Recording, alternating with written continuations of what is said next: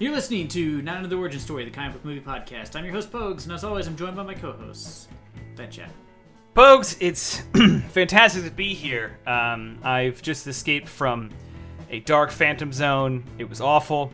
I had to watch a bad movie while I was in there, and I was able to fight my way out by crawling towards a red tornado. Does that sound right? Is that what happened? I think it's right. Well, there's like a strong fan blowing on you at the same time. Like, your hair is not going to look good when you get out.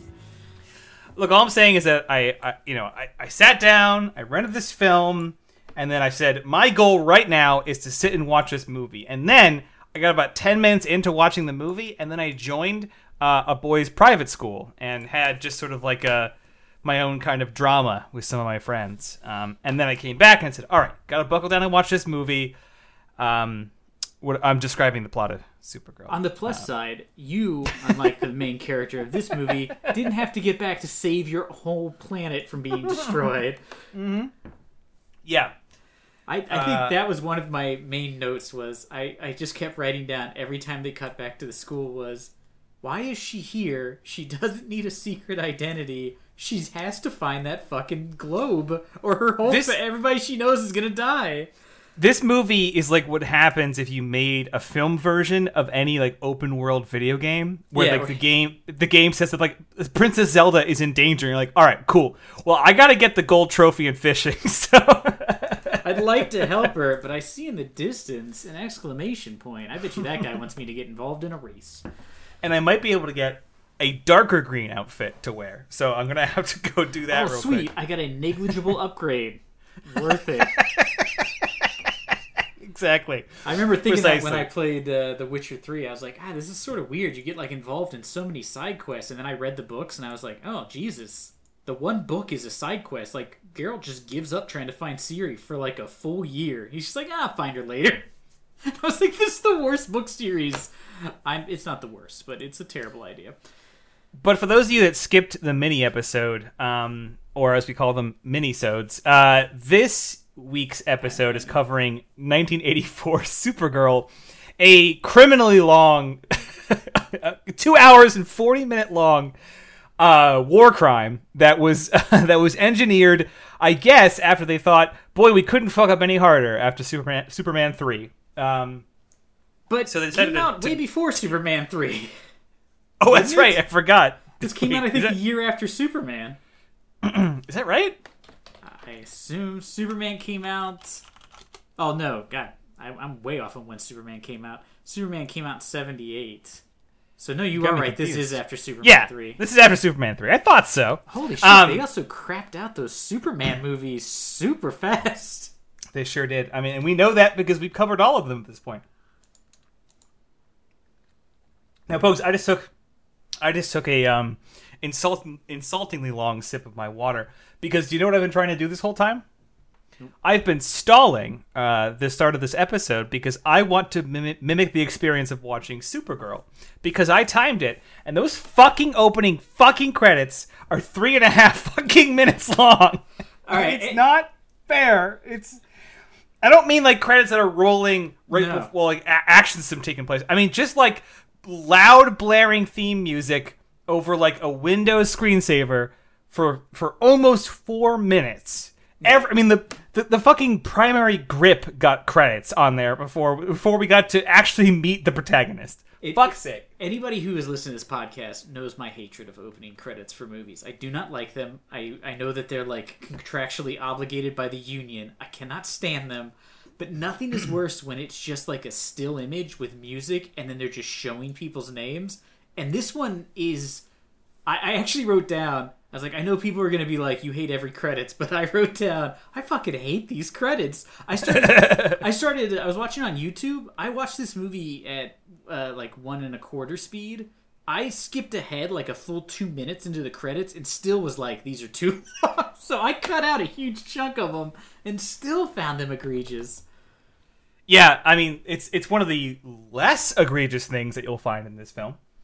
Yeah, there's a lot of odd things in this movie, especially... You could rank the credits on a list of things done incorrectly. the patronizing portrayal of a female protagonist is probably number one for me. Yes. Number two is an Consent unnecessary or lack thereof in this film. number two, and that's saying a lot. Number two is a criminal, in fact, almost illegal lack of consent between the characters in this film. The acting is atrocious, and we don't normally pick on actors. Like, often we'll say someone's doing a bad performance at the top, or we'll like mock a bad accent. But I mean, this was I could do 1 hour on the terrible performances, and two of the main characters, well, not main, but two of the larger roles is fucking Faye Dunaway and fucking Lawrence of Arabia is in this. Yes. And he's doing the worst job I've ever seen. The bad guys are two are Faye Dunaway, Peter O'Toole, and Mia Farrow, which are like, that's an odd group. Oh right, yeah. You would think like these people are great. You would be wrong. Although I will say Mia Farrow gets top billing. Her role is within 1 minute of the movie, or 2 minutes of the movie starting, post credits. She says, "Oh no, our world," basically, and that's it. That is her only line. That's it. That's all she does in this movie. Because, by the way, spoiler alert: we don't go back to Krypton, Argo City, despite Argo City being like the hinging element of danger of like stakes throughout the entire film. We never go back. Yeah, it's so bizarre.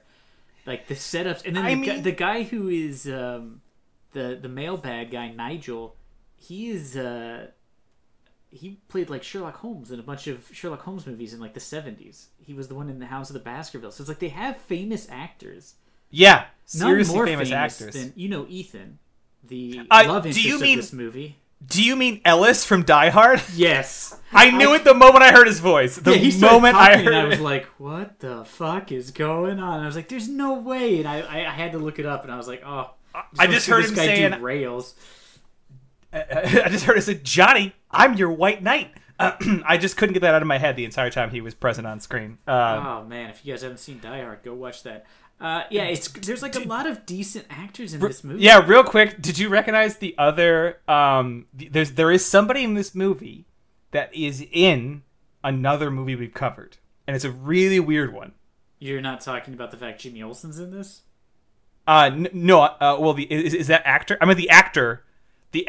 One of the actors in this film. Oh, okay, yeah. Shows up. Actor. Shows up in another movie we've done. That's not a Superman film. Sorry, not a Superman film, and a guy shows up in it. A bit character, a very short role character, a single scene character. Was he one of the rapists? Yes, yes. That I is can't correct. think of the guy's name. He is. Which I mean, we gotta talk about that scene here in a minute. But his name's Eddie, the truck driver. His real name is Matt Frewer. Yes. He has done a lot, but most notably, he was Moloch in the Watchmen adaptation. Yeah. He looks He's the been same. in a ton of stuff. If you go and look up his credits, you'll see he's in like a ton of movies. He has like a very distinct like head shape. I don't know what it is. It's something his very. His voice is very. Like, his jaw, yeah, yeah. It's just something very distinct about his profile. The minute I saw him, even though he was a youngin, I think in this, I recognized him. Yeah. Many might know him as one of the major players in the Dawn of the Dead remake as well. Mm-hmm. He's one of like the people hiding out at the mall. I think he shows up in that big truck. As one does. Anyway, we have so much to talk about. We cannot spend it on Moloch because holy fuck. Let's just start real quick though at the beginning of this movie. Holy shit. Let's start there because I could not believe the beginning of this movie. I said, my note was just, I don't know what's worse. This acting, this dialogue, or these fucking costumes. Like, this guy is making a statue. Folks.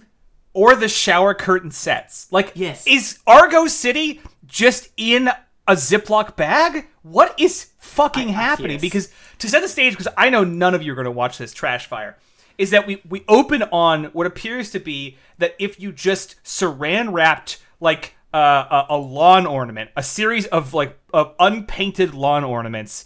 That's the zoom in scene setting, like the great sci-fi set piece. I mean, this movie has no excuse being old, because throughout this movie I kept writing little notes to myself being like, hey, Blade Runner came out 2 years before this. Yeah. Just so you know. That's the thing, is like when you look at other movies, you're like, I don't understand why. Like, I mean, Star Wars came out 7 years before this, so it's like there's no excuse for the laziness. This looks like a movie from the 1960s.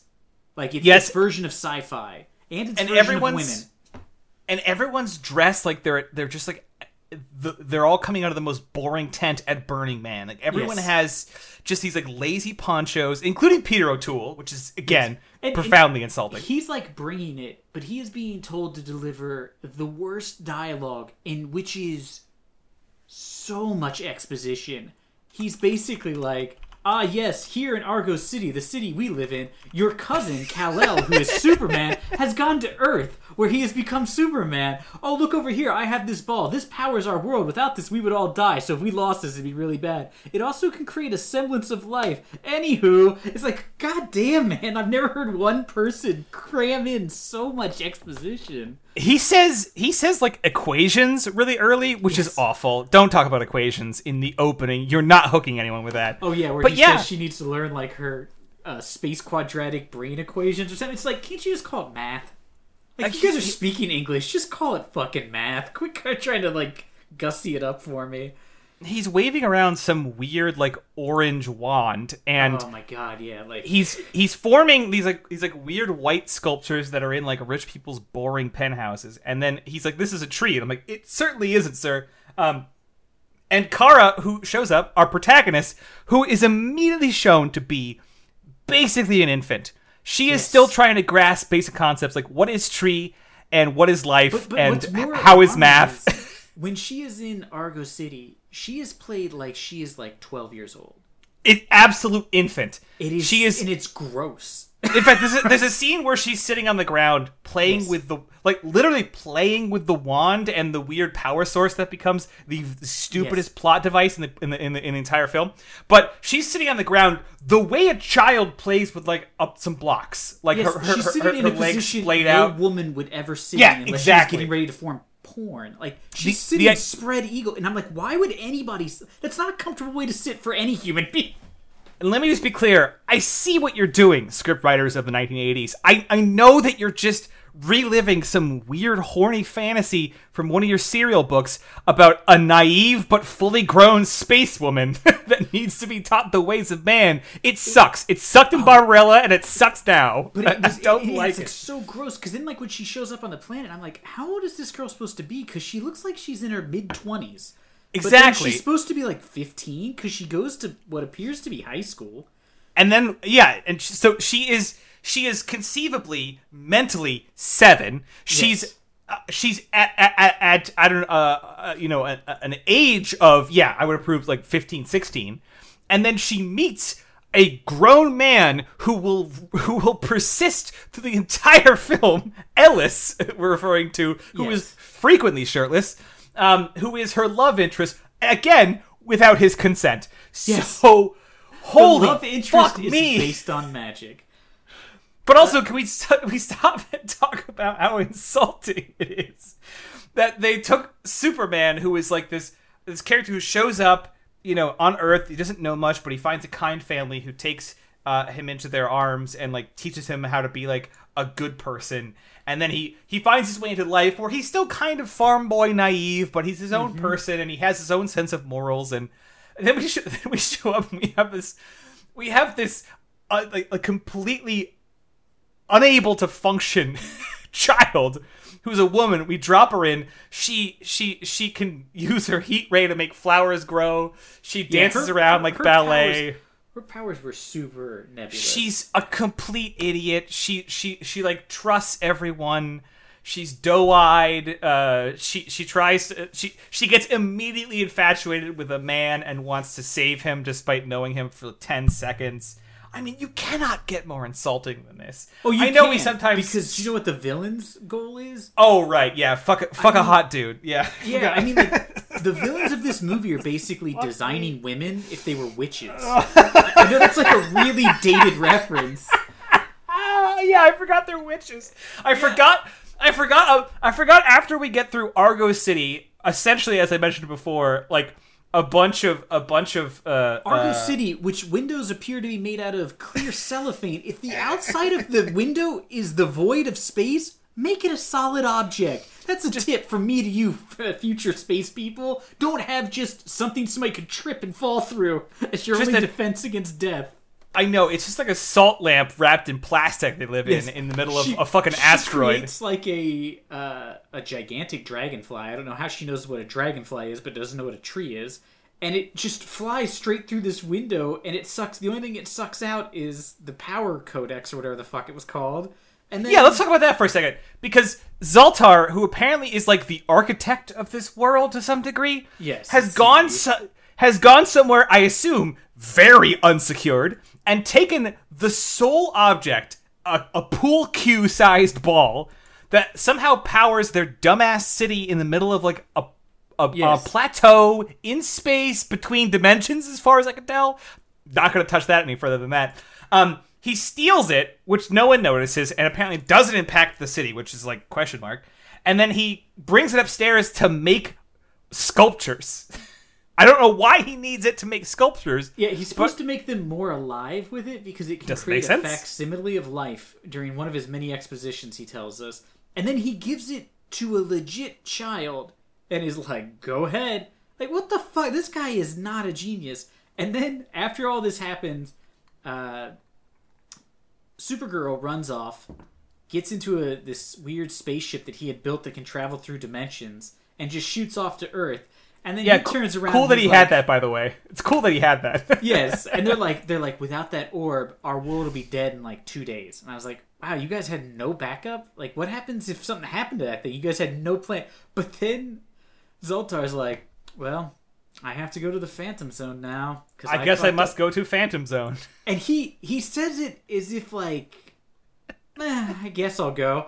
It's like a person being like, well, you get the death penalty, and they're like, I guess I'm gonna get the death penalty. Like, he's so nonchalant, and then all I could think too is like, do you guys really have the power to waste energy sending this guy to the negative zone? Like, your world's about to die, just leave him here. That seems like a worse punishment. Hey, Bill, where's the core to this nuclear reactor? I gave it to a 12-year-old. Oh, she lost it. Well, off to prison. That's basically the opening of this film. That's what we sit through. But it's like off to like a North Korean prison. Yeah, it's like, because like the negative zone is like the worst place you can go in the Superman universe. Off to a Siberian work camp. I'll see you later. Well, you won't. You'll never see me again. No one will. But I deserve this, and I knew that when I stole the thing that could kill our race before, so I didn't think a girl would make a small object that could puncture our defenses against the vacuum of space. I stole the only thing that keeps our race alive in between these dimensions to make a tree. Well, that sucks. How's the tree? I didn't finish it. I'll be honest. It looks less like a tree. It's still just a piece of plastic. Anyway, off to Nightmare Prison. So I guess I'm gonna take a squirt bottle with me. Bye. Off to Forever Jail. See ya. Yeah, we'll talk about Squirt in a minute. Fuck my life. No. I don't know who wrote Squirt into the script. The same for Peter fucking O'Toole's creep who was like, let's have her instantly meet a rapist. Let's have her sit like she's getting ready to make love to that wand. More importantly, Pogues. More importantly, she lands on Earth. She flies around the entire globe. She lands on Earth. Suddenly in a Supergirl outfit. We'll get to that in a second. She left in a nightgown. She lands on Earth and flies around, sees the fields of Scotland, sees like Paris and Notre Dame, and then she circles back around to, I guess, a suburb outside of Chicago and lands in a red light district and talks to two rapists. Yes. That's what happens. Why? Why wasn't she like landing somewhere? She lands on a cool? road and is looking around, and these two guys drive out. And this is like one of those things that, like, in movies, when they do this, you're always just like, I mean, what are the chances she's going to meet what appeared to be a tag team rapist crew who come up and start hitting on this woman, even though she's dressed like Superman? And then she picks one of them up by his face and tosses him. And they're like, "You're going to regret that." These fuckers know Superman is real. You would be like, "Oh my god, this another alien person. Let's get the fuck out of here before she rips our dicks off." I rewound. I was stunned. The two guys show up. One of them's Moloch. They accost this woman. They grab her skirt and try to lift it up and talk about how they're going to show her their appreciation. I mean, they are genuine, bona fide rapists. Yeah. In fact, at some point, she asks, "Why are you doing this?" And one of the guys says, in a weirdly self-aware way, "This is just what we are." What the fuck? Like, what the fuck? Yeah, he's like, what? You really want to go into it? I had a troubled childhood. It's maybe weird to say, but that makes it worse. Yeah. Right? Like, yeah, because they're aware they're monsters. Yeah, he's not just some sort of, like, criminal that was, like, raised in some horrible way and now he lashes out at the world around him. You know what I mean? Not that that's forgivable, but you get what I mean. Like, he's like, yeah, I just love raping. It defines me. Like holy shit, that's awful. That's really Some people bad. are really into, like, jazz or big band. I'm just into non-consent. She uses her useless frost breath to throw one rapist through a wall. The other one says, here we go, and then jumps her. She knocks him back. He draws a switchblade. She lasers it out of his hand, and then he says, I'll try this one more time. Yeah, he comes back as if, like, you wouldn't be, we gotta get the fuck out of here. Also, it was, like, completely unsatisfying, because at the end, she kicks one of them in the nuts, and they're laying there, and the one rapist looks over at the other one, and he's like, "Joe, let's not tell anybody about this." It's like, couldn't she have killed them? Like, they were rapists. I don't want them to have a funny bit. I want both of them to be dead, or at least severely injured. Why did they get the outline? Yes. Because that's important here, because she doesn't get anything cool to do, by the way. But just to surprise you about Supergirl, Supergirl doesn't do one fucking cool thing from start to 2 hours and 4 minute finish. No. Her Not attempts one to be cool heroic thing. are always failures. She's got no jokes because she's a doe-eyed idiot. So she never says anything cool. She never has a cool monologue. Those are all reserved for the weird villain or, like, other random dudes.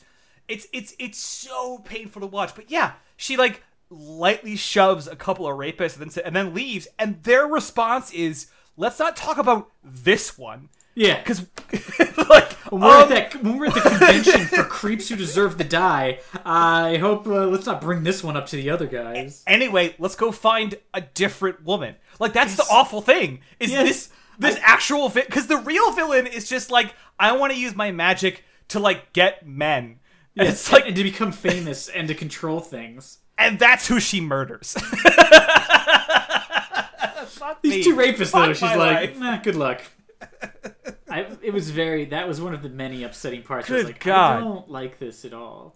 But yes, she travels through a, like, psychedelic acid trip sequence, which is so bad. Again, another point I had to do, like, this, like Alien came out, like, 10 years before this. Like, this is so insulting. And I will also say this. It is a green screen of, like, colors just flashing. You know, and she's just sitting in a room, and they're just shining different. They're just putting, like, different colored pieces of plastic over a light to, like, make it look like.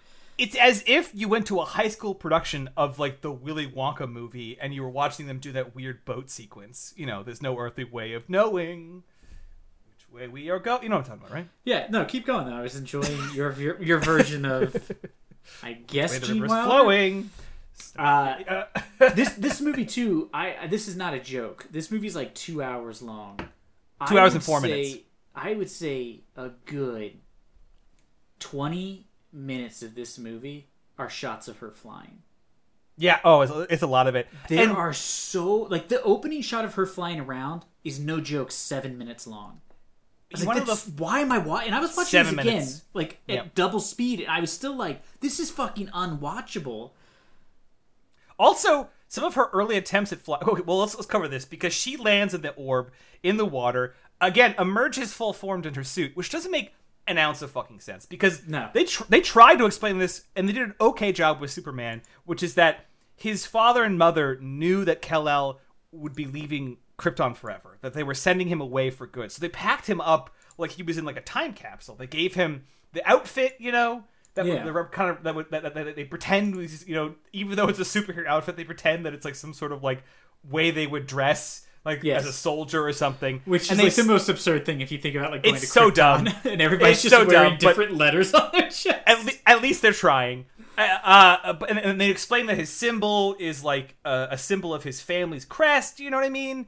Yeah, And then I'm thinking the original Also- Superman movie. He just has they're just like, yeah, that's the suit Of course. the Kryptonians gave him, and you're like, that's all I need. I don't But also need more. he's given sort of like the technology to have his supercomputer thing, which Yes. is abused in later films where they have like an AI that can like allow like fucking Lex Luthor to do anything. It's stupid, but And AI at least with no safety protocols. at least it makes sense that he was sent with this stuff because they knew that he had to start a new life.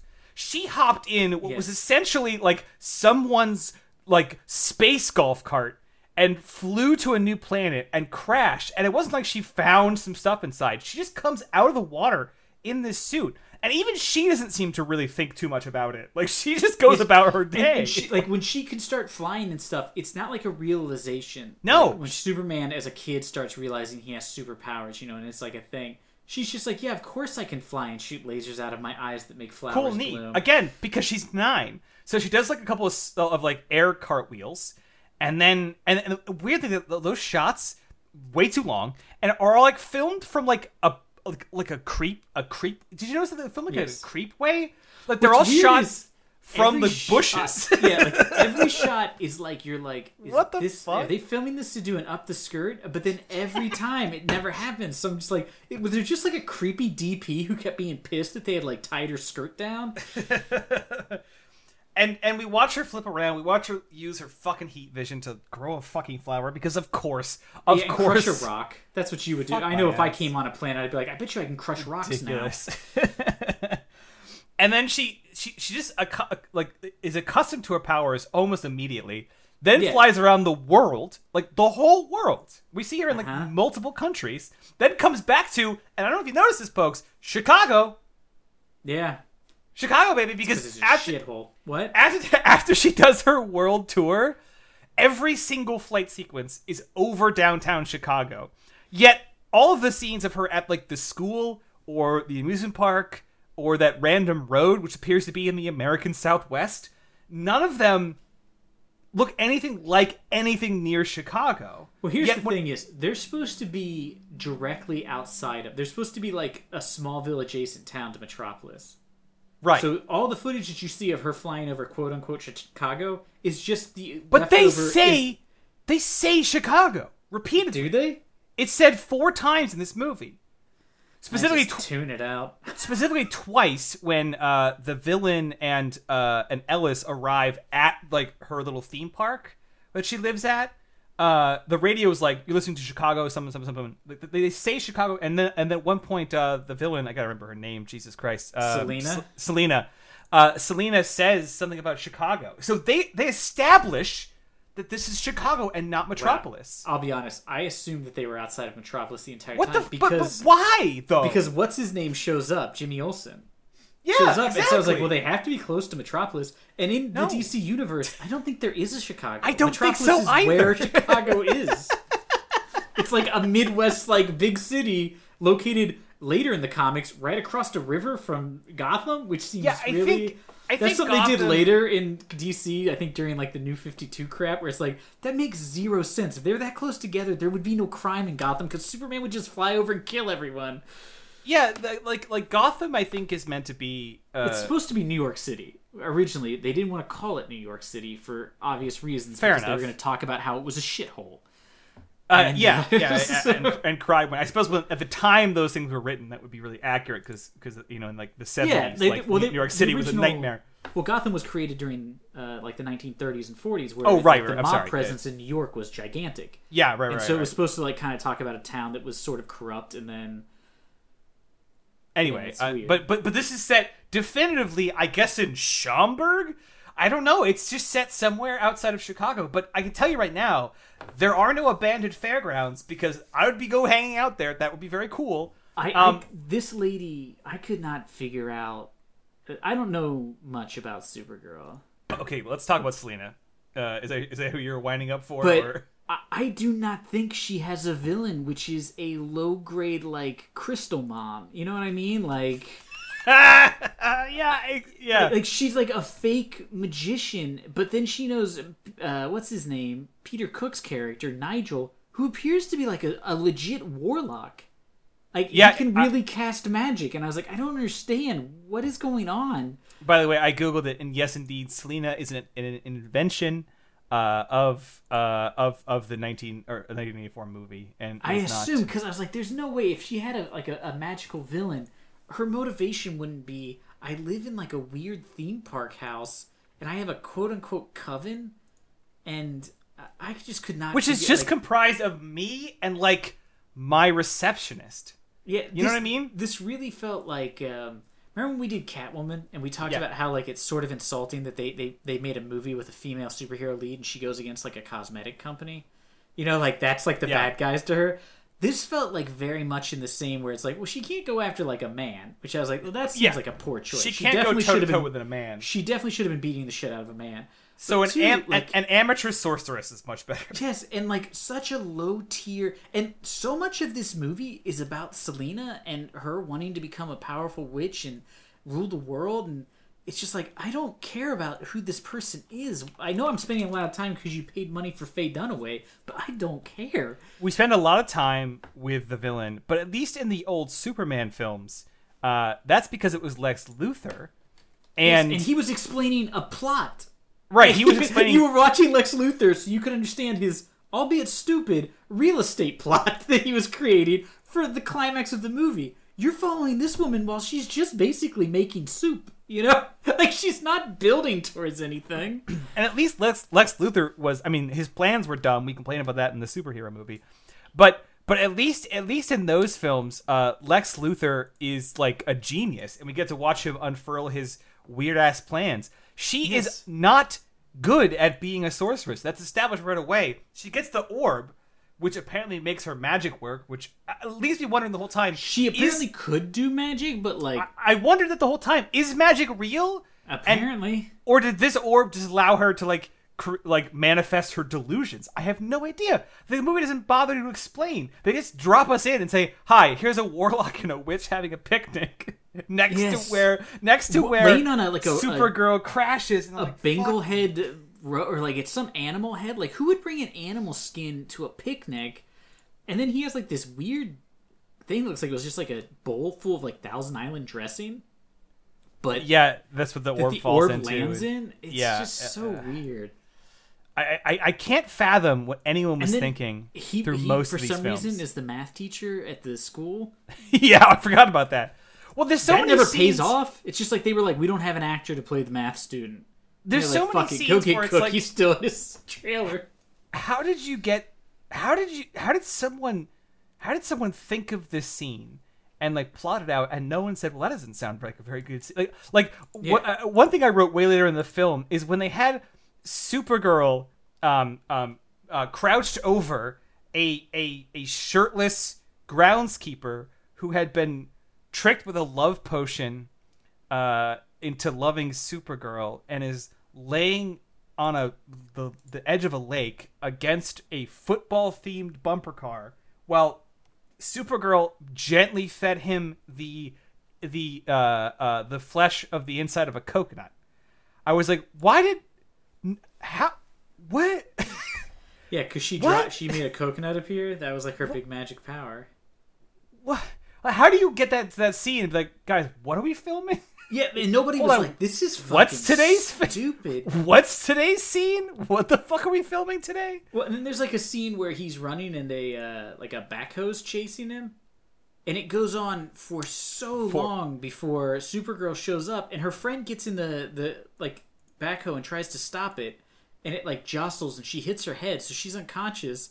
Supergirl shows up and saves the guy that's in the front of the thing, and then just leaves her friend in a runaway vehicle. Like it crashes into a building. She never goes back to check on her. She doesn't help her. That girl could have died. It's so weird. And then as her friend regains consciousness, she's making out with with the guy she rescued for some fucking reason. Yeah, who's just like, "Oh, you're so pretty. I love you," and she's like into it. And like, again, why would a person be? Also, I will say this: this girl, the actress, who I don't really know if she's really done it. Her name's Helen Slater. Yes.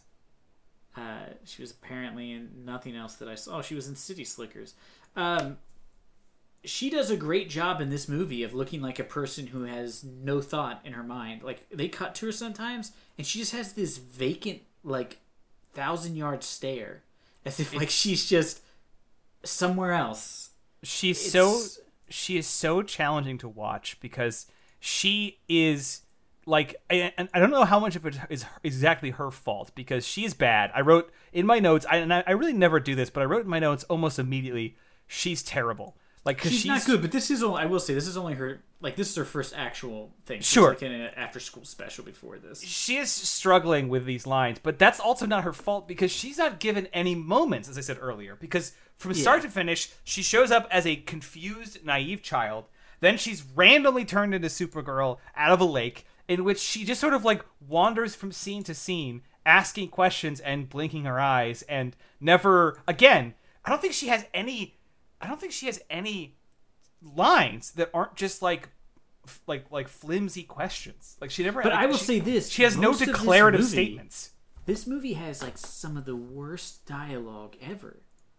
I mean, it's just so bad and hackneyed, and like she really does have.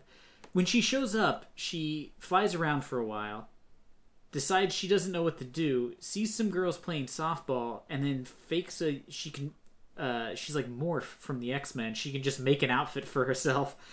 And then she shows up and is like, oh, I went to my cousin sent my paperwork. I'm an orphan, which is like a weird thing to say after you mentioned family. But she's enrolled in this girls' school and starts going to class. But why? There's no reason for her to be in this school. It's so weird. I also want to call out that scene because, she encounters those, like, weird rapists, and I guess assumes that she can't run around as Supergirl. But again, why? Just, like, chase the orb, dude. Like, your family's just dying. Fly around till you find the orb. They said your mother, Mia Farrow, who will not reappear in this film, said to you that they had just a handful of days, which I assume to mean 3 or 4 days, and you land. You looked around like you flew to Scotland for no reason. Then you came back again to Chicago, where you just sort of, like, stopped looking for the orb and joined a all-girls school, which I think, again, was just the writers being like, yes, and now the naive space woman goes to where they get changed. You know, like, I was like, yes. Oh, fuck my life. We're wandering through, like, one Skinamax movie into the next Skinamax movie premise. It's so weird. And I was right, by the way, because there is a long sequence of women getting undressed into various stages, including Supergirl, again reinforcing this idea, wearing a bra, like pretending to try on a bra over her clothes and putting stuff into it, as if she doesn't even understand the concept of her own body, which again makes it weird when she has a very intimate relationship with a non-consenting man who appears to be like fucking 38. Good God. Yeah, I mean, what are you doing? It's so weird because, like, you get the idea that she's like a kid and like she's in a school full of horny kids who are all like, "Ooh, look at that guy over there cutting that tree down." It's like, this is kind of gross, guys. You set up these are high school students. I don't really want to go into like the details of their love lives. And then like a porky shower scene going on. Yeah, it's genuinely strange the routes this movie takes, despite setting up a relatively like straightforward premise. Is like, this is an important crystal. It went away from place it needs to be. Please go get it, hero. You would think there'd just be like a preceding events where they fight through some various tribulations, but no. She, like, wanders off this weird side quest where she's, like, just pretending to do algebra. I'm just... What? And you think the fact that her teacher is the warlock is going to play in. It doesn't. It doesn't have any kind of connection to her, and she's not found out by the warlock, what is what you think is going to happen. But also, how is she able to, like... I know that we invent some of these characters that have new powers, but, like, she can shapeshift... She can trap lightning, we find out later. What's going on? She has like such. That's what I mean. Is like her powers are just like what you write in the script. I guess I need her to look like she's a student. All right, yeah, she can make clothes. What else she got? One thing I also wanted to mention from my notes, when she arrives at this school's administrative office and is questioned about the legitimacy of her claims to being like Clark Kent's like cousin, I think is what she says. Yes, she's because he is her cousin, in the canon, I guess. Yeah. So she says that, and then the guy steps away the administrator steps away for a moment, and she, using her super speed, grabs a form and forges it with her information, and then places it into the filing cabinet, filed correctly. Yes. However, we've established that she lacks the understanding to know what a tree is, or a train is, who people are, who's bad, what mean is, like what day is. She seems to be an excellent rogue. How does this strange baby know how to forge a college form? Yeah, why would she? And where's she getting the information? Because the information would have to be like, where does Clark Kent live? Where does this you just know he lives on Earth. You wrote in my space pod in Argo City. Yeah, you said you live on floor 182 of Argo City. It's next to what you think is supposed to be a rock because fucking Zoltar doesn't know shit. Under your previous credits, you wrote glow cubes. What is it? What is a glow cube? What is this? You said once created a semblance of life which destroyed your city. Oh my god, why am I at this school right now? But yeah, she can forge this document and then wander through a couple of shower scenes. Classes. And then goes to classes, and I'm just like pacing around my office being like, what's happening? Like, can you fathom that like Frodo is given the ring to take to Mordor, and on his way he stops to just like join a high school? Yeah, I mean, technically they do spend a full year with that Tom Finger or whatever the fuck his name is. Yeah, you got me there. No, but what's crazy is like we start seeing these stories. You're like, well, some of this is gonna have to pay off, right? Because they introduced these bullies at school, and I'm like, oh, this is gonna be Selena's daughter, and that's how she's gonna find out about. No, they just appear. They try to kill a girl by hitting a field hockey ball at her head as hard as possible, and when Supergirl runs in front of her, the ball hits her and disintegrates. And I was like, wait, that's the ball would just bounce off of her. That's not reflective of her abilities. Yeah, that's how hard that girl hit it. That's how hard. Yeah. If that had hit that other girl's face, her head would have come clean off. It would have just been like a mist of red, and the headless corpse would have fallen over. And I'm pretty sure it's a foul. I'm pretty sure. Yeah, I think you're at least going to get a red card. I don't know if they do that in girls' field hockey. Yeah, and then there's a scene where she's going to, this same bully's going to, burn all these people in the shower because she's mad at them for stopping her killing another student. And then that's wrapped up. Now this girl is going to meet Jimmy Olsen, who I believe we've established in the Superman movies is in his late 20s. He's a grown-ass man. He's not a child like he is in the early days of the comics. He shows up to take a sophomore on a date. To Popeyes, by the way, which is an important thing I need to establish here. They jammed this movie with fucking what's it called? Product placement? Product placement. Did you catch the A&W references? Yes. There's 9 of them, and you know where the first one is? The rapist.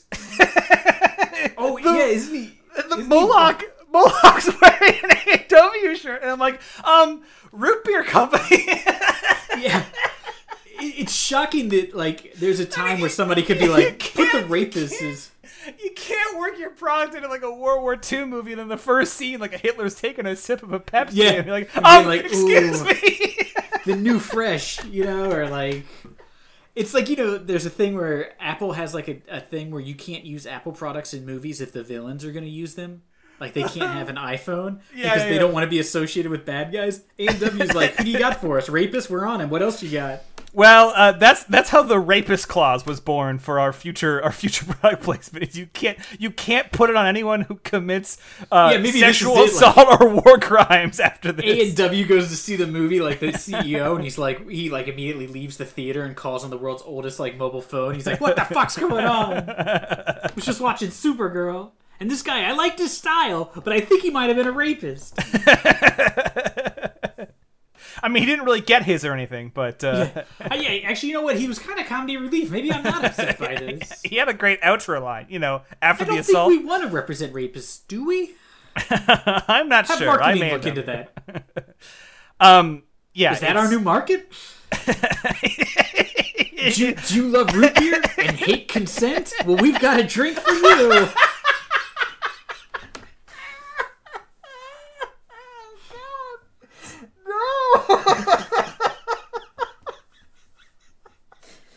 That would be the worst product placement, but it would get people talking.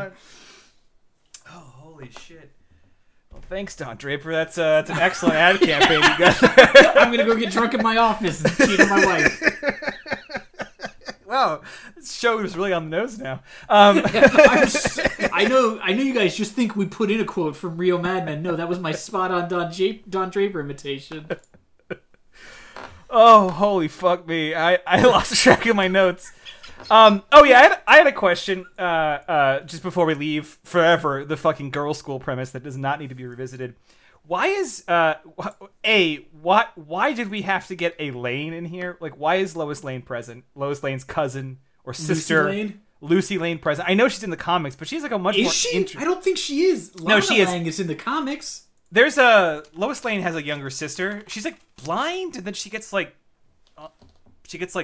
don't know. I know Lana Lang. There's Lana Lang and Lois Lane, but I didn't think Lois Lane had a relative. But I could be wrong. I don't really follow Superman. I don't really either. But yeah, Lucy Lane is first seen in one of the comics somewhere. Okay. In the 80s. I don't think it was preceded by the movie though. Maybe it was. We got to get on this action. But she has a totally in it. She is she is rendered blind from an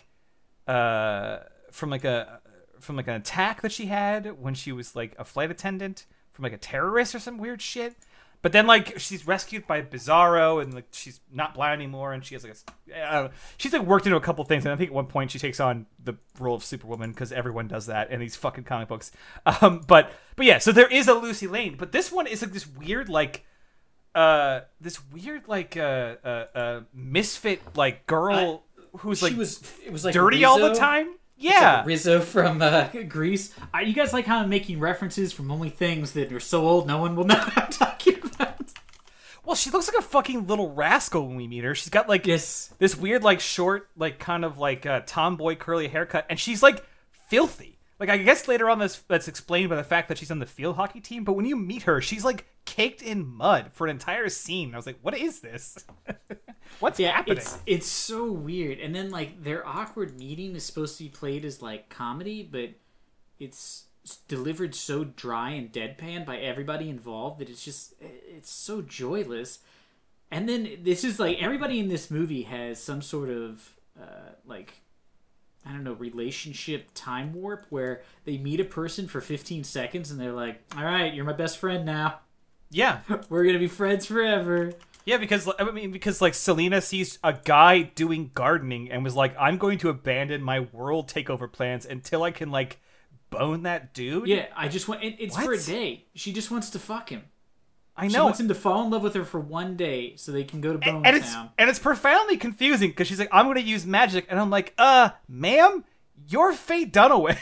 Yes. I think you're good. Just go fucking just try hitting on him first. Jesus Christ. And also maybe don't invite him to your house, your fucking, Joker, ex-Joker mansion that you're living in. Just maybe be like, can I meet you for coffee? We got to stop for a minute and talk about this because I love that in every superhero concept, there are 1,000 abandoned theme parks where people seem to set up their headquarters and live.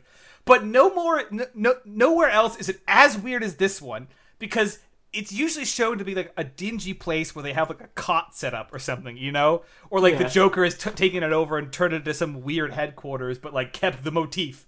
She's in a Halloween ride, which is so much a Halloween ride that at one point her ally rides by on the track, on the train track that would take you through the horror ride, as if it's still a functioning one. And at some point says, "The city shut off the hot water," and I was like, "You have utilities?" Yes. Like, that doesn't even make sense from like a theme park standpoint. They probably don't need to give you hot water. You just need running water for a bathroom, maybe.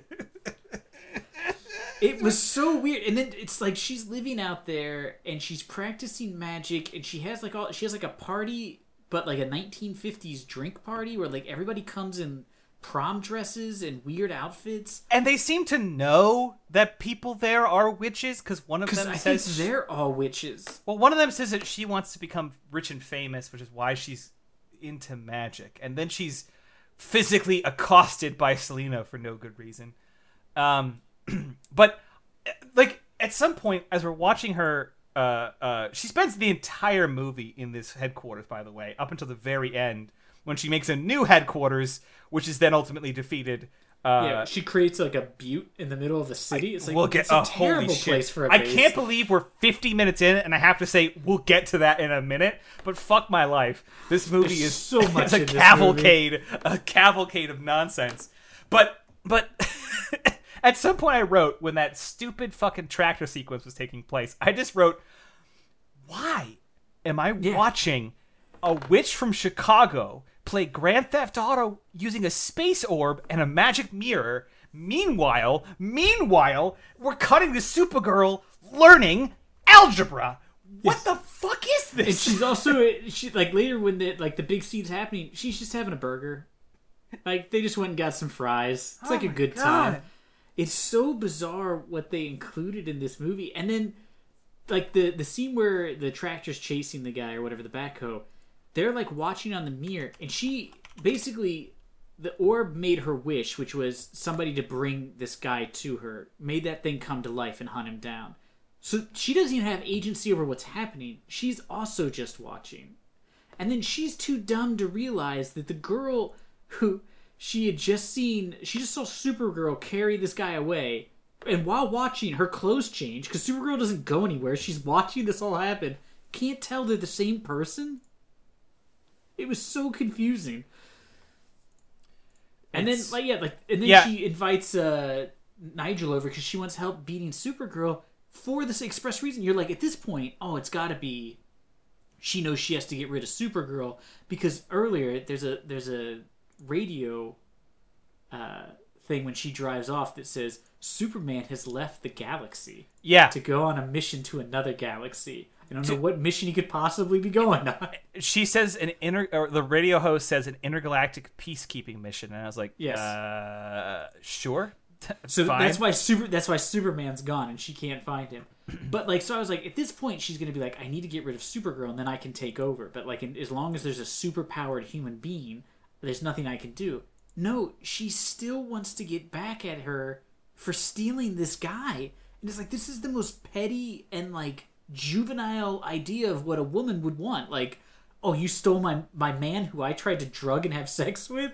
Well, I'm gonna have this guy bring a voodoo stick and we're gonna cast a spell. It was insane. And then I don't know how the two of them could deliver those lines and not just be like, this is fucking stupid, I'm not doing this. Yeah. It's the very confusing. where she's holding the orb and he's holding that voodoo stick. It's like a shrunken head on a pole, and they're standing next to each other, and they're shaking them, and then there's just this long shot of them standing and not moving. It's everything. You should just really check that out. It's unbelievable that the director just didn't say cut and move on, but instead, I guess we'll just let this play out, see how long they'll stand there before they say something to me. But it is, I need to establish it firmly in the heads of the listeners how insulting it is. This woman who dreams of world domination, evil, yes, but big dreams. Big dreams she has from the very beginning. It is her opening line. Her opening line is that I will rule this world one day. And then literally into her fondue comes a space orb that could do anything. And she's like, excellent. Now that I have this, I guess I'll go back to my I'm going to get some strange. I'm going to get some... That's Exactly. And then when that fails, that one guy, I have to keep going at it. I cannot find anyone else. I can't do anything else. I'm just going to hang out with my one friend. He was a fucking doofus. He was a doofus. She's talking to him. He's like so dumb. It's like, why would you be interested in this guy? No, but she does. She conjures galactic beings just to kill Supergirl because she wants to fuck Ellis from Die Hard. That is what happens up until the end of this movie. Because the only step she makes towards ruling the world, again, her opening line is that once she gets Supergirl sent off to the Phantom Zone for some reason, I can't establish how, she figured out the Phantom Zone exists. Yeah, I could not. When she put her there, I was like, wait, how did she know how to put someone in the Phantom Zone? That was, to my knowledge, Kryptonian. I don't think it was just sort of like a general space person. It's just not access. Anybody can go. You just sign some paperwork, become a distributor, and you can send people straight to the Phantom Zone. Which, by the way, is weird. Argo City appears to be like a suffering refugee colony in a way, I guess, because they're like trapped. Yeah, I mean, Krypton's gone. Yeah, so they're trapped in some weird place, but they still have like the power to send people to the Phantom Zone. It's like, and that's what I mean. I love that, like, the idea is they're running out of power, and they're like, let's waste a little bit of it sending this dumbass to the Phantom. Like, I think just letting him die. Yeah. But yeah, she sends Supergirl to the Phantom Zone, which we'll touch in a second. But then when she's gone, and finally she has everything she needs, she hires like 4 henchmen and drives through the city in an open-top car and builds a castle on a mountain that she makes. Yes, and then she has that guy being her, like, prince. And that's it. And then she shows up, and there's some people protesting. And she's like, get rid of them. I was like, what is going on at this point? We're watching just the most absurd movie, but the Phantom Zone, we have to talk about that before this episode's over. Please. She shows up in the Phantom Zone and can't tell where she is. She's lost her powers, because I guess the Phantom Zone, no yellow sun or whatever. She starts wandering around, and then she falls in some mud, which is really gross, and she gets saved by somebody. It turns out she's saved by Zoltar. By the way, never any story sequence there, but yeah, go ahead. Yeah, and I was also like, when they cut to him, I was like, I was so confused because I had no idea she was in the negative zone. All of a sudden, I was just, or the Phantom Zone. She's like, when did she get here? And he takes a bottle and points it in her mouth and says, "Squirt," which is not something you want to see like a 55-year-old man say to a teenage girl. Nope. My notes are as follows. Did he just say squirt? Okay, please stop saying squirt. I will pay you money to stop saying squirt. Please stop making Lawrence of Arabia say squirt. Then he squirts it in her mouth. She finally lets him, which is gross. And then she makes a face like it's disgusting. It's bad. I felt like this was some sort of pervert's like oral sex fantasy. But and then you're waiting like, this is then going to come into play. Like he's figured out some way to leave the Phantom Zone, and this is some component of it. No, he's insane. And as near as I can tell, he's been in the Phantom Zone for 2.5 to 3 days. He has gone mad in less than a week. He has been in the Phantom Zone for almost no time whatsoever and has lost his mind. And that guy's gonna have a rough time. And he's just like filled a bottle with, I guess, his urine, and he's just spraying it into his mouth and calling it squirt. I could not believe I don't know what he's doing. Showed him, and he was like ragged. All I could think was, it couldn't have been more than 5 days. No. He could only have been here for unless time, I guess, is so nebulous in the Phantom Zone. Look, I agree. It looks like it sucks there, but I think it would take you more than... And obviously they must be sending people there, and they can live, so couldn't he find somebody else to hang out with? He didn't have to go insane. I just never pictured the Phantom Zone being like an actual place. Yeah, I thought it was just a flat disc you got stuck in, a flat square. I always pictured it as if you're just like falling forever in like some cosmic void or something awful. Because he's like built like a home in this weird like mud house and a mud house. It seems like a gross place, but I mean, it could be worse. It just seems like a place where they dump motor oil. But I don't know what it's for. But then we get Peter O'Toole back to do some weird acting, and then again they try to like dump some bizarre exposition about how he's found like the neurons that he can combine to open a hole out of the Phantom Zone. Then he's like, "Oh, we can't go because we could die." you're stuck in like a literal hellscape. Why would you ever be like, I don't think I'm going to try to leave? I don't want to miss out on the worst this. that happens is you die, which I would have to imagine is a step up at some point for these people. You, like you said, you maybe drinking his own urine. I don't. Yeah, whatever would get him to stop squirting into people's mouths is a win. I was waiting when they were like crawling up the thing, and she was like, "I can't." I was waiting for him to like lean down and be like, "Squirt," you know. Just give me a quick one before you go. Just a refresher. It'll perk you up. But yeah, and then they, like you said, to get out, they basically just climb across the laziest piece of set work ever while a fan blows, and then this woman starts lobbing like D&D spells at them. She launches like a fireball and like a meteor storm. Yeah, it's. It felt like, I guess then TSR probably should have sued somebody. And she just gets back to where she was. Like, the Phantom Zone, established to be like a profoundly unique cosmic prison, is like unraveled in like a 10-second sequence. She crawls through a thing, although Zoltar either falls back into the Phantom Zone or dies. It was real unsure. But then she comes back, and she frees her friends from these stupid ball cages they're in. And then Selena's big plan to stop her is she starts making the floor like wiggly and falling through like it's a funhouse. I watched 25 minutes of this woman fly around. This is not a problem, but yet she acts like she can't figure out how to just, I don't know, hover.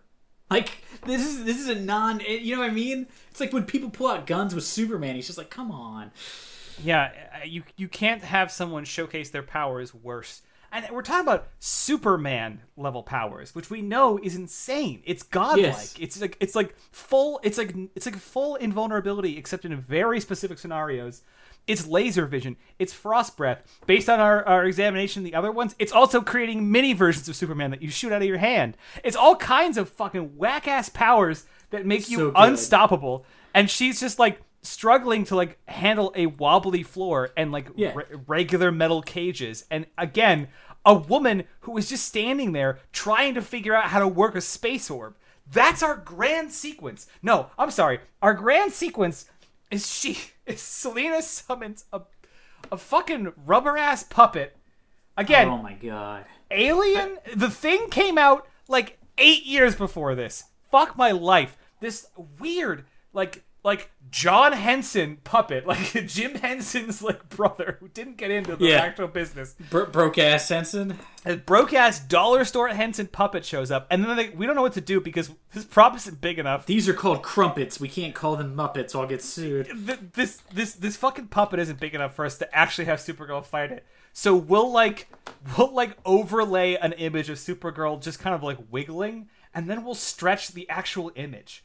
Like we'll like fuck with the resolution of Supergirl's like overlay, so she's all weird and contorted, and that's supposed to be her being like what, pulled like taffy? Like what the fuck is even happening? Yeah, it was. There's a lot of confusing. This might be the worst effects we've seen in any of the movies we've done. I mean, it breaks top 5 at least. Which scene is again saying something. I mean, we watched Virus. Yeah, we've watched some stinkers. Fuck, it's so bad. Like, listen to me. I'm this angry. I'm the calm one in this duo. Fuck. It is. Yeah, it's just so weird. That whole ending, I was just like, this has to end soon. I like kind of checked out in the ending. Well, yeah, because they fight like 3 times. Because like this is not the first time they like Supergirl and Selena have met and like faced off 4 times. What kind of writing is that? Like, you know, if you create a villain, you don't have them, maybe one, but you don't have them constantly have fights in which or you have them have interesting fights. Their fights are boring. At one point, she just puts a bunch of like metal rods around her. She could just push them over. They're just stuck in the ground. And then she leaves, even though she could end it right there. And she must know that this woman's using the orb, so she has every reason to stay there and like combat her further. But no, she like rips a bunch of metal at her and then just leaves, and then like wanders around being like, "Boy, how am I gonna find this orb?" Like, you already know where it is. God, yeah, quit walking away from it. People, your family's dying, and they're in their fucking vacuum seal prison out in cosmic space. It's oh god. And just to point out something else, she said we talked about this in the mini episode. This movie cost something like $34 million. Yeah, $34 million in 1984. Yes, which we talked about. I think I looked up in Back to the Future's like 17 or 19 million, which came out the same year. And Back to the Future like 2 like changed cinema forever through a number of different pieces of technology that didn't exist before the movie. And that movie cost less to make than this weird thing. And there isn't one effect that works. You brought this up. Aliens came out in 79, so 5 years before this. Using a rough estimate, Aliens cost $11 million, which was roughly maybe $15 to $16 million, like equivalent in 1984. So for less than half the amount this movie cost, they made the movie Alien. They built a fucking spaceship in that movie. That is one giant set. They built the entire thing. It connects. It's all sorts of shit. They had tons of famous actors in that movie, tons of special effects. They made an awesome suit for an alien. Half the cost. This movie cost double, and its big effect is they like went to a dollar store and bought like a knockoff Godzilla toy, and then just put smoke in front of it. And we're like, good enough. And just sort of fucking like, you know, control T like warp the fucking image of Supergirl like into different shapes. And it was so bad. I can't get over it. I can't. But the problem is it wasn't like just like they spent it on another sequence. There is no scene or set. Yeah, there's nothing here. And I mean, I know Peter O'Toole is a famous actor, and Faye Dunaway was, you know, very popular. I can't imagine they could have raised the budget enough to justify that. Because, I mean, it feels like you could have shot this movie for, like, $5 million? Tops? Like, now you could shoot this movie for $5 million. Like, this is like a sci-fi budget movie. Yeah. It is insane. And then, I don't know, just the whole thing is deeply upsetting. Yeah, I think that's how I think I was able to get through all of my notes despite the volume of them. Yeah, the thing is, I watched this movie. I rented it through YouTube because I was able to use that money you get from doing those stupid quizzes for Google, so you don't have to pay actual money. And I got done watching. I was like, I'm gonna go just look at some of the comments because maybe there'll be like some funny jokes in here, you know. And I was like, let me just see what people are saying. And like the first 20 comments were like, somebody was like, I'm so glad this is... I apparently watched the European version. I don't know what the fuck the difference was. But somebody put, I'm glad they uploaded the European version. And I was like, what could possibly have been the difference? Because it seems to be the same length as the movie, according to IMDb. But then somebody else was like, I loved this movie as a kid. Just watched it again. So good. And I was like, please tell me you're still a child. And then there was like somebody was like, I've never seen this. Is it any good? And like 15 people were talking about how great this movie was. And that just started to bum me out. I mean, I think this is not the first time we've encountered this. Although this is the hardest time I've had believing it. But there's been a lot of like people who, especially older people who were like younger and have a different affiliation. I mean, there was a lot of people who were irritated with our take on the original Batman, which is like 1,000 leagues better than this movie. Yes. Just because that Batman movie is mostly just about Vicky Vale being like confused most of the time. It was just a vehicle to see how many times they can make Kim Basinger scream. But there's other movies we've not fully understood. I mean, we did Barbarella, which apparently is beloved by lots of people, and again, we don't get it. But, yes, I mean, unless you're like really hard up for something to jerk off to. But if that's the case with this movie, I take it back. I get all those movies at least a little bit. This one, I mean, there's material there to like be confused by, but it is just this wandering, anti-feminist, like confusing, lazy. Even by like 80 standards, this was a weird take on women. Even by the preceding Superman movies that made Lois Lane confused, unable to spell, and horny, this is profoundly worse. Yeah, suddenly Superman using X-ray vision to tell Lois Lane what color her underwear is feels less creepy than an entire film. Yeah, I cannot get over how much this felt like someone's weird, like, sexual, like, gratification script mixed with someone else who wanted to write... It feels like somebody wrote, like, a porn parody movie, and somehow he sent like the wrong script but to his agent, and then they sold it, and then he had to just cut out all the sex. It's like one writer wrote that, and then the other writer was like trying to write the new Star Wars and was inventing a bunch of dumb, like overwrought sci-fi bullshit, and they jammed them together. This movie is credited to just one person, which one person that I would like to harm. I'll make it clear. So, what else do you think this guy has written? Oh, fuck me. I don't know. He's done some crap, but he wrote The Dark Crystal. I guess that tracks probably was from the weird crystal-based magic horse shit we had to sit through. Yes, and he wrote for 3 years on The Muppet Show. What? He was a writer. But he also wrote another motion picture, which I know you think is one of the greatest films ever made. Oh, boy. Masters of the Universe. Oh, God. I know you. Dolph Lundgren is He-Man. Yes. A young Courtney Cox. Fuck, there's just like an era of filmmaking here in the late But 70s after seeing this, I'm and like, 80s. And, no, it's all clicking together. Yeah, I think it might be. And then he got, I assume... Oh, he just got credit for the motion picture screenplay for the Dark Crystal TV show, but yeah, he's still alive, but has not worked since the 90s. Like, I guess actually till the end of the 80s. So yeah, but I was just like, did this guy ever write anything else? And then they didn't even bother to credit the two people who created Supergirl in the comics. In the credits, they didn't even bother to give them a credit, which is like something they always do. Yeah, which I guess though probably if you were those two people, Otto Binder and Al Plastino, maybe you were just like, nah, I'm okay. Well, it's fine with me. I feel like they had to have attempted to get Superman into this movie at some point. I mean, like even just before the script's even done, like maybe just in preliminary. I feel like they were like contemplating it, trying to work it out, and then I feel like they probably just gave this script to Christopher Reeve, and he was just like, "No, what? What is this? I feel like who gave me their porn? I don't want to do this." When I saw the budget, I was like, "Oh, Christopher Reeves must have a cameo, and that must be it. It's like they must have had to pay him like $1 million, yeah, sure, to like appear. You know, like something. There has to be something that explains why. No, there's no reason. And the guy who directed it is named like Jeannot Sevlark. I don't know. He's French. He did the sequel to Jaws. Oh boy, he was the director there. And then he still works. At least up until last year, he did episodes of Grey's Anatomy. He does like a shit ton of TV. Oh, I think we talked a little bit about that on Minisode. He does a lot of TV. I mean, like an absurd amount. Yeah, of TV. He's been on every show you've ever seen. Yeah, so it's like the only like movies he's directed were like in a period of like 7 years, and they're not good. So I assume that's why he went back to TV.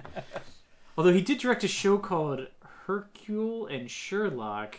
Which is disappointing because it's not about Hercules and Sherlock. Oh, damn it. I was about to Google it. Now I'm not going to Google it. Well, Post, let me ask you this. This is actually hard for me to answer a little bit. Would you recommend this to anyone? I don't know. Here's what I would say is if you have like a friend you watch bad movies with or like a significant other. Yeah, this is where I'm going. Or like a sibling or something. Yeah. Then I would say yes. But make liberal use of the fast forward button during scenes where she's flying, and just if something feels boring, just fast forward. I will say there's like a good 20 minutes of this movie you could cut out and no one would notice. Despite everything that we've covered in our episode here that you're at the end of, I still think that this movie is astonishing, scene by scene. They're all the scenes are too long, but scene by scene, I'm like, I can't believe what I'm looking at. Like repeatedly, like yes. I can't believe that a human brain made this, and then a team of humans with $30 million made it manifest. Like I cannot believe it through most of the movie. So if you have a friend or friends that you sit and watch bad movies with, this one will certainly fulfill those fulfill those checkpoints. Yeah, I was gonna say this is one of those movies where like about an hour and 35 minutes into this, I was like, man, I wish I could have just watched this with Ben, because it like I think we would have had a lot of fun making fun of it while we were watching it. And I was like, it's kind of a bummer we live so far apart, Yes, it is. And I was, not that it would matter now. We couldn't see each other anyways, but Fair. But I'm just like, I was like, oh, this would be one, because sometimes there's like bad movies where I'm like, I wouldn't even want to watch it with somebody because it's so unenjoyable. I just be like, let's just fast forward through everything. But like, this was one of those times where I was like, and I wish I hadn't watched it alone. Like, I wish I had set up like a watch date, like to call my brother and been like, I'm going to stream this movie, watch it with me online, and we'll make fun of it or something. Yeah, I think I agree with you. Yeah. Because I think it would have been a lot of fun, So yeah, I guess watch it and just like I said, make liberal use of fast forwarding. That is mandatory.